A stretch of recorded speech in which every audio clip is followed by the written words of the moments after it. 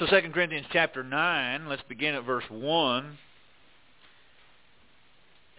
For as touching the ministering to the saints, it is superfluous for me to write to you. For I know the forwardness of your mind, for which I boast of you to them of Macedonia, that Achaia was ready a year ago, and your zeal hath provoked very many. Yet have I sent the brethren, lest our boasting of you should be in vain in this behalf, that as I said you may be ready, lest haply if they of Macedonia come with me, and find you unprepared, that we say not ye, should be ashamed in this same confident boasting. First, notice that he's talking about the serving or ministering to the saints, as far as what a church is to do, in raising of funds to help those who need it. Notice that it's always the pattern in Scripture that it's for the saints. Here he says, that's clearly what he's talking about, the ministering to the saints. In 1 Corinthians chapter 16, he had told them on the first day of the week, lay by in store, but he was talking about taking up a collection for the saints. So we need to understand this, the Bible pattern here in a little bit. We're going to take up a collection. And when we do that, if any of those funds are used, it needs to be used for an authority that's found in Scripture. And what we're finding here is the authority to use those generous donations for saints. Now, we need to understand also that as far as what you do as an individual, there's all kinds of ways you could spend money. Those things are not necessarily what the church is authorized to do. So we do need to understand that. Sometimes people get confused on that and they wonder, well, how come the church, when we take up a collection, how come we can't just help anybody out of that collection? Well, you as an individual can make your determination how to do that. But as far as what the church is allowed to do, it's just not that purpose. Let me give you an example of that. Take a different organization that takes up charitable donations. If, let's say, for example, the Red Cross were to call you on the phone and ask you for a donation, and you say, well, what are these funds going to be used for? And they tell you, but then you find out later after you've given to that organization, they're not only giving the money to what they said they were going to use it for, but they're also spending on all kinds of other things that's not really on that list. Now, maybe you might, in your own mind, think, well, there's not necessarily anything wrong with helping those other charitable causes as well, but that's not what that donation or collection was for. So if you can understand that, let's say for another example, someone comes to you and asks you personally, hey, would you be able to spare some extra money because I'm running low on paying my light bill? I had this problem and I got laid off at work. Is there any way that you can help me out? They tell you it's so they can pay their light bill, but then you come to find out they don't spend it on the light bill. And let's say the power gets turned off. You come to find out you gave money to that, but they actually spent the money on something else, but you gave them that so they wouldn't have the lights turned off. Now how do you feel about your donation that you helped them to keep their lights on, but yet they spent it on something else? Well, you can understand these points of view. That's really where the point is, to try to help you understand. It's not about the church not caring about other people. Sometimes those are accusations that are made to say that if a church doesn't take its funds and use it to help somebody in the community that's, say, not a Christian, sometimes we'll get accused of being stingy or being not kind or caring. Well, no, I don't believe that at all. I actually believe that Christians should be very generous. And I do believe that we as individuals should be willing to help anyone as we have opportunity. Galatians chapter 6 talks about that. But if you notice, that admonition is to individuals. So as individuals, we, as we have opportunity, should be willing to help people, especially those of the household of faith. But we could, let's say my neighbor has a health issue, and let's say my neighbor is not a Christian. I could decide out of my own pocket to say, well, I want to help them. But as far as the church treasure, I just don't believe that that is designed to be an end-all, be-all for every person in the world who needs help. I just don't even think that that's possible for a local congregation. It's just not the purpose of that. So this is why a lot of churches are involved in all sort of perhaps charitable deeds and things of that like, but yet they're spending those donations on a lot of things that the Bible doesn't give authority for. Let me give you an example of the difference between a church and an individual. In Matthew chapter 18, I think this illustrates this very well. In Matthew chapter 18, Jesus gave an example that how to handle sin in the lives of others. And what you see here is a difference between a church and an individual. At first, he says in verse 15 of Matthew 18, "Moreover, if thy brother shall trespass against thee, go and tell him his fault between thee and him alone. If he shall hear thee, thou hast gained thy brother." Now, first off, these are two brothers. One has sinned against the other, but we don't have the church involved yet. Multiple individuals that are brethren. One has sinned against the other, but notice that he's to tell him alone. You don't need to have the church involved yet. If at all possible, what Jesus is encouraging is there are some matters where the church should not be involved if that's possible there. That's what he's encouraging. You don't need to go tell all the brethren every time a brother sins against you personally. You don't even need to bring that before the elders. You don't have to do that. What you need to do is if they've sinned against you, go to that person privately. That's how he says how to handle that. If he hears you, then the problem is solved. He's repented. You've gained your brother. Nobody else needs to know. But if he does not hear you, then take one or two more, is what he begins to say in verse 16. But if he will not hear thee, then take with thee one or two more, that in the mouth of two or three witnesses every word may be established. Notice here that even though you have one or two more involved in it, and that they all may be a part of the same congregation, yet he's not calling that the church yet. The church as a whole is not involved yet. Multiple people, part of the same congregation, perhaps, but not the whole congregation being used here.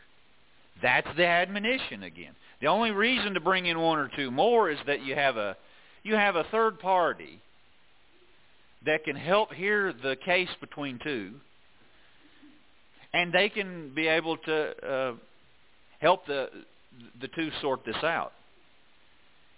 The one who has sinned hopefully will hear that, this is not just this person's emotions because it's between the two, but somebody else that it doesn't involve has heard the case and says, okay, yeah, you need to repent. You need to make this right. That's the whole point. But then in verse 17, if he shall neglect to hear them, tell it unto the church. So notice that the church is not involved until after those other steps are made. I think this is a great illustration to show there's a difference between an individual or even multiple brethren, but not necessarily the whole church as a collective being used. Similarly, coming back to the giving issue, there may be one or two or multiple brethren who perhaps a part of the same congregation who might be giving to something, but not necessarily that that's the church's funds used in that activity. We could decide as multiple people, hey, who wants to get together and let's have a meal at my house? You bring this dish. Hey, will you bring a dish? People are contributing. Multiple people are contributing who maybe happen to be members of the same congregation, but that's not a church collective activity. Does that make sense? I hope I'm trying to make that point. So in 2 Corinthians 9, when he's talking about ministering to the saints, every case in Scripture where the giving of the church is involved in that collective activity of helping those who are needy, it's always to saints, never to those outside of the faith. But individuals are certainly doing that. I mean, you have the case of the Good Samaritan, and he helps his neighbor. In that case, the Good Samaritan doesn't say, no, I've already gave to a church, so let's let the church help you poor fellow that's in the ditch. No, he helped out of his own pocket, and then he helped bind up his wounds. He put him in the inn, and then if there was any else that needed to be made, he said, I will pay it when I come back through if I owe any more. Now that's a generous case of an individual helping out of his own pocket and not using the church. So there are some times. And so all the cases where if we were going to help someone who's not a Christian, that needs to be from individuals' funds. Could be even from multiple individuals who've decided to do that. But it should not be used out of the church's treasury, just because, here's where it boils down to. If we just simply find one example in Scripture anywhere of a church supporting that, we need to find the book, chapter, and verse for it. Just give me one example of a church using its funds in that collection to help those outside of the faith. And once you've provided that, okay, there's the authority. But until that, every case where we find it, it's always for the saints whenever there is a helping from the collection that a church does. So he's talking about for the saints. So I wanted to make that point. Second, notice that they had been ready when they had talked about this before. There was some planning involved in it. There were some who had stated, obviously, that they were willing to do this. So it is a free will offering. It's not a fundraising, selling as a church collective. What you didn't see is Paul saying, what y'all need to do is you need to sell cookies and you need to sell food. You need to set up a bake sale stand and put the name of the church on the sign, and then raise the funds that way. No, what they were doing is they were simply giving of their own heart. It's a free will offering. Every time funds were raised by a church, that's the pattern in Scripture, is by free will offering, not selling.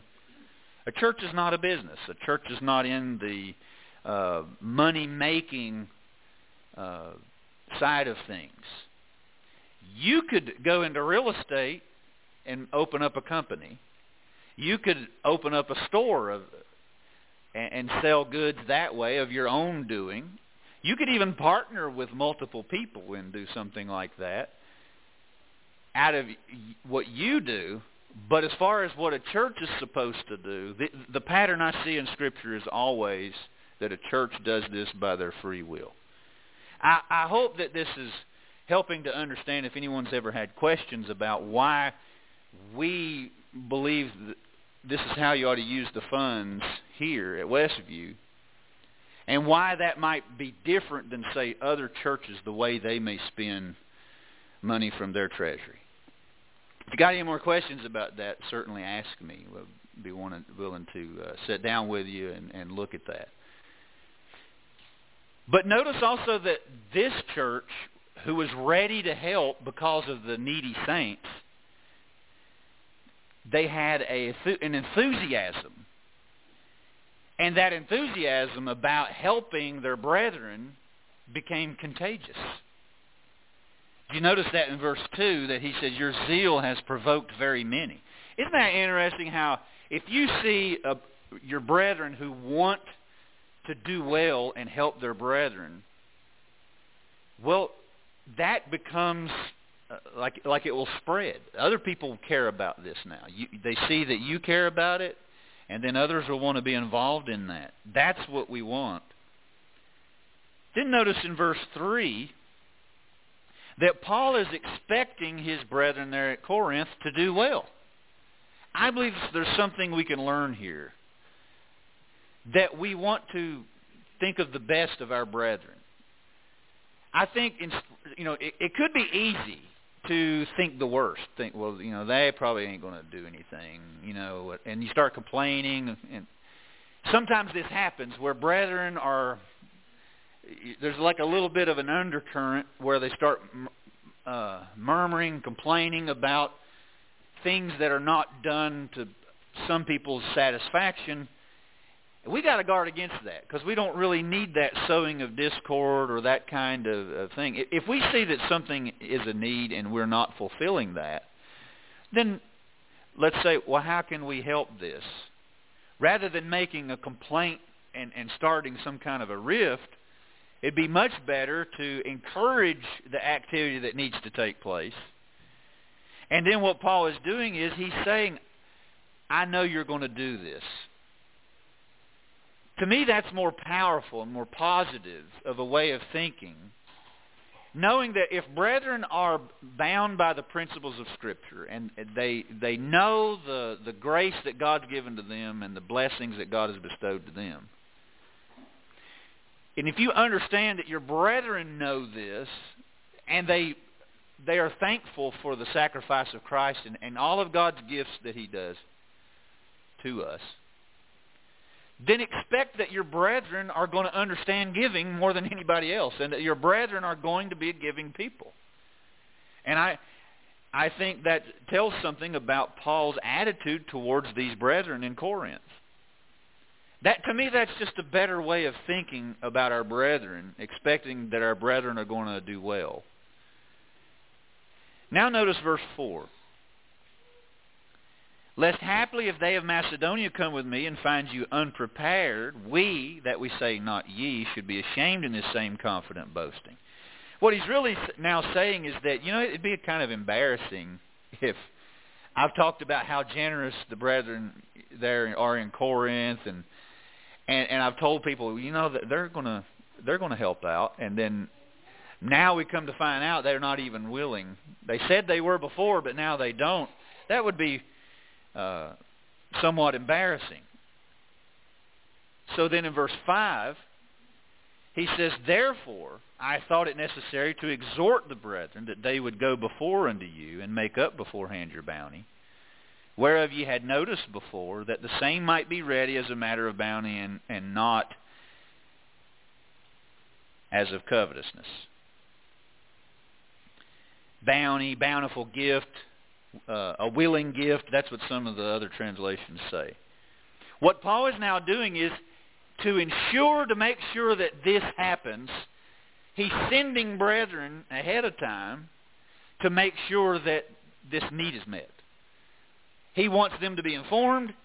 He wants to make sure that everybody's ready, and so that whenever he can make that happen, so the brethren that need that help will get it.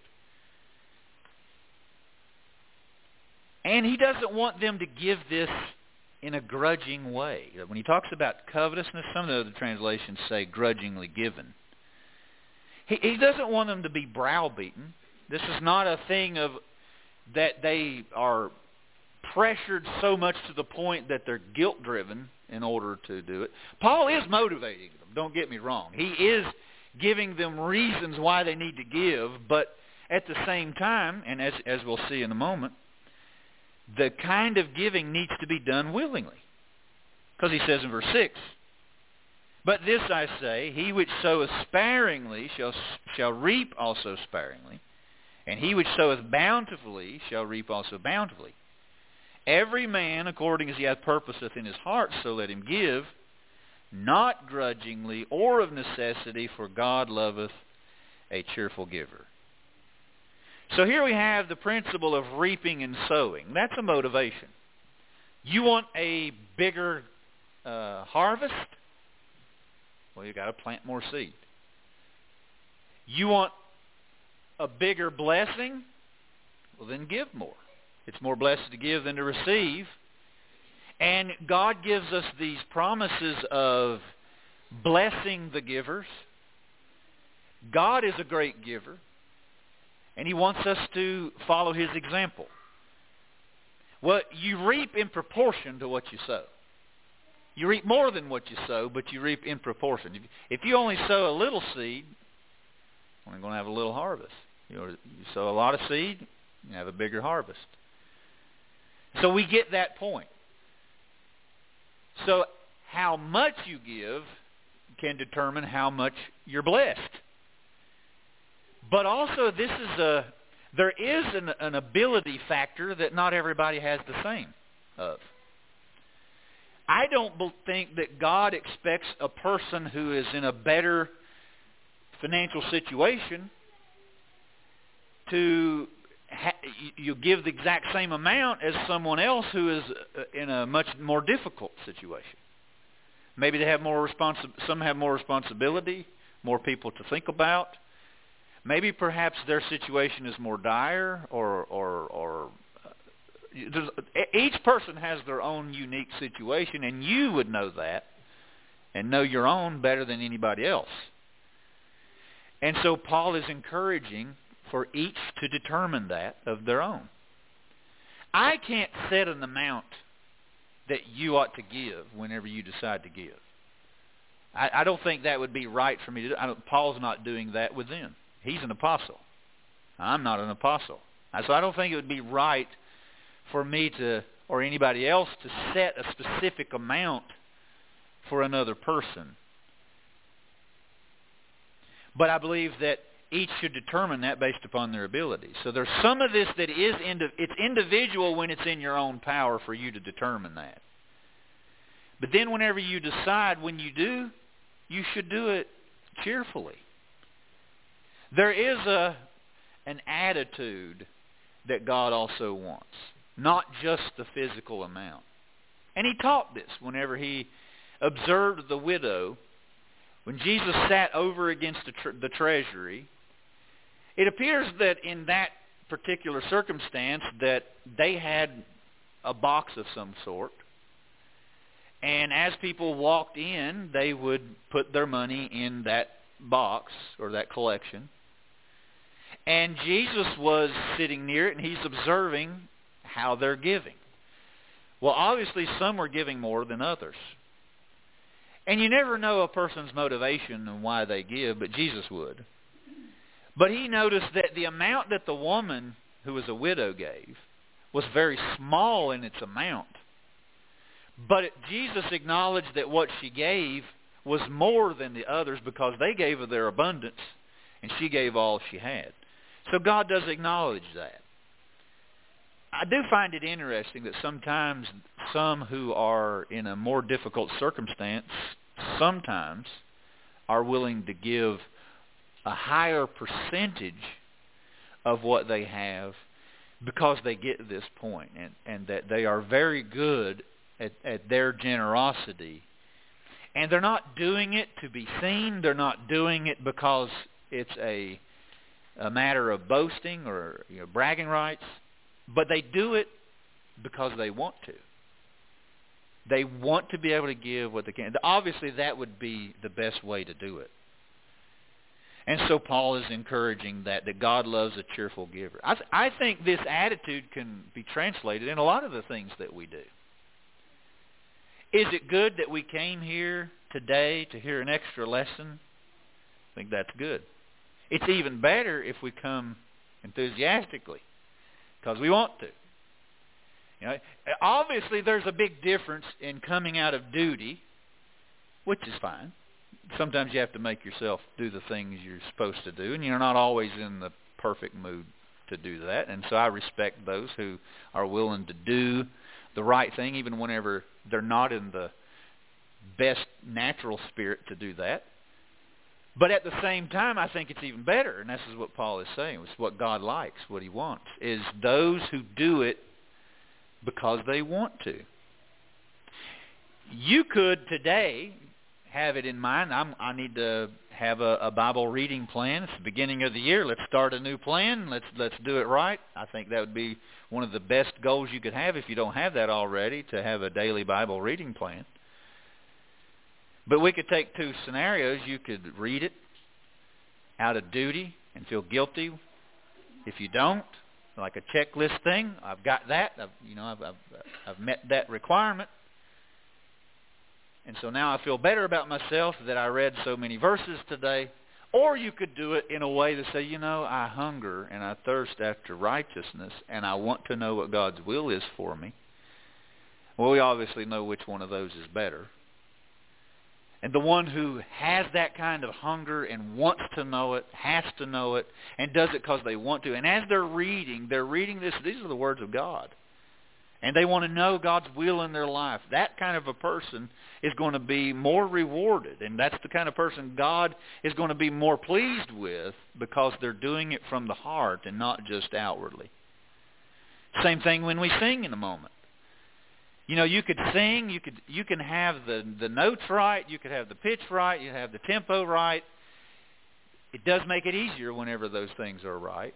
But at the same time, let's say all of that is not exactly right, but the heart is there. Which one is God going to be more pleased with? God wants us to worship Him in spirit and in truth. To do the right thing, but do it in the right attitude. I believe that's what God wants. This is the same principle here. I believe that can translate in any act of worship that we do, whether it's praying, singing, giving, preaching, listening to preaching, or any other act that we're doing, to do it out of the love and because we want to.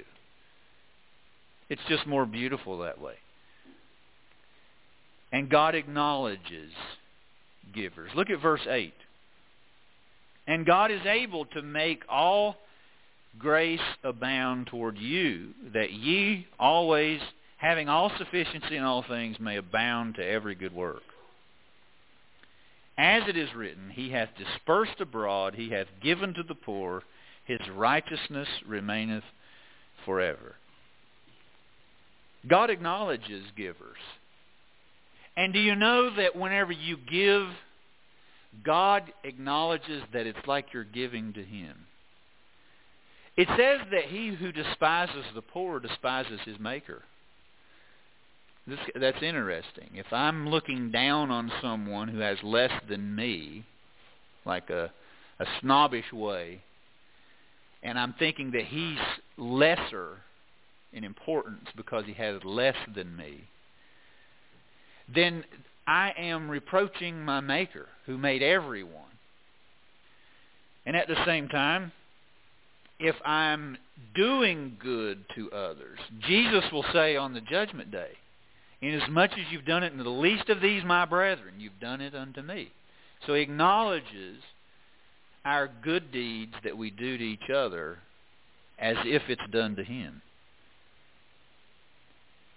Not only that, he's quoting from Psalm 112 in verse 9. And he's talking about in that psalm a righteous man who fears God. And what does a righteous man do? Well, he gives and shares, he disperses to the poor. I think there's an important principle that even in the first century, if you read in Acts 2 and in the early chapters of the book of Acts, that whenever those Christians first obeyed the gospel, they did it with a cheerfulness, and they each had all things in common. They didn't think of the things they possessed as their own. There was a sharing in that. And then in verse 10 of 2 Corinthians 9, he says, "Now he that ministers seed to the sower, both minister bread for your food, and multiply your seed sown, and increase the fruits of your righteousness." Well, the one who ministers seed to the sower, well, that's God. God who provides those things for you. Whenever you are willing to share that, God can increase the supply, increase more opportunities to the person who's willing to share.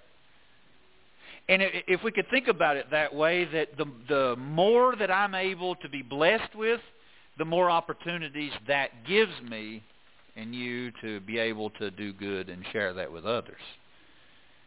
Verse 11, "Being enriched in everything to all bountifulness, which causeth through us thanksgiving to God." And then verse 12, "For the administration of this service not only supplieth the want of the saints, but is abundant also by many thanksgivings unto God. Whilst by the experiment of this ministration they glorify God for your professed subjection to the gospel of Christ, and for your liberal distribution unto them and to all men, and by their prayer for you, which long after you for the exceeding grace of God in you." What we see here is that God helps those, and especially He honors those who are doing this in a way that glorifies Him. We need to think about it that way. Let's say we're able to be in a position to be able to give more. That's not in order to build us up and make our head swell, but that's in order to honor God. It's because of what God has done and blessed us with to be able to then follow in the same path and pay that forward. And then he ends in verse 15, "Thanks be to God for His unspeakable gift." Probably one of the best ways that I could think of to encourage giving is to start, or even end as Paul does here, with this idea, is that God is the best giver.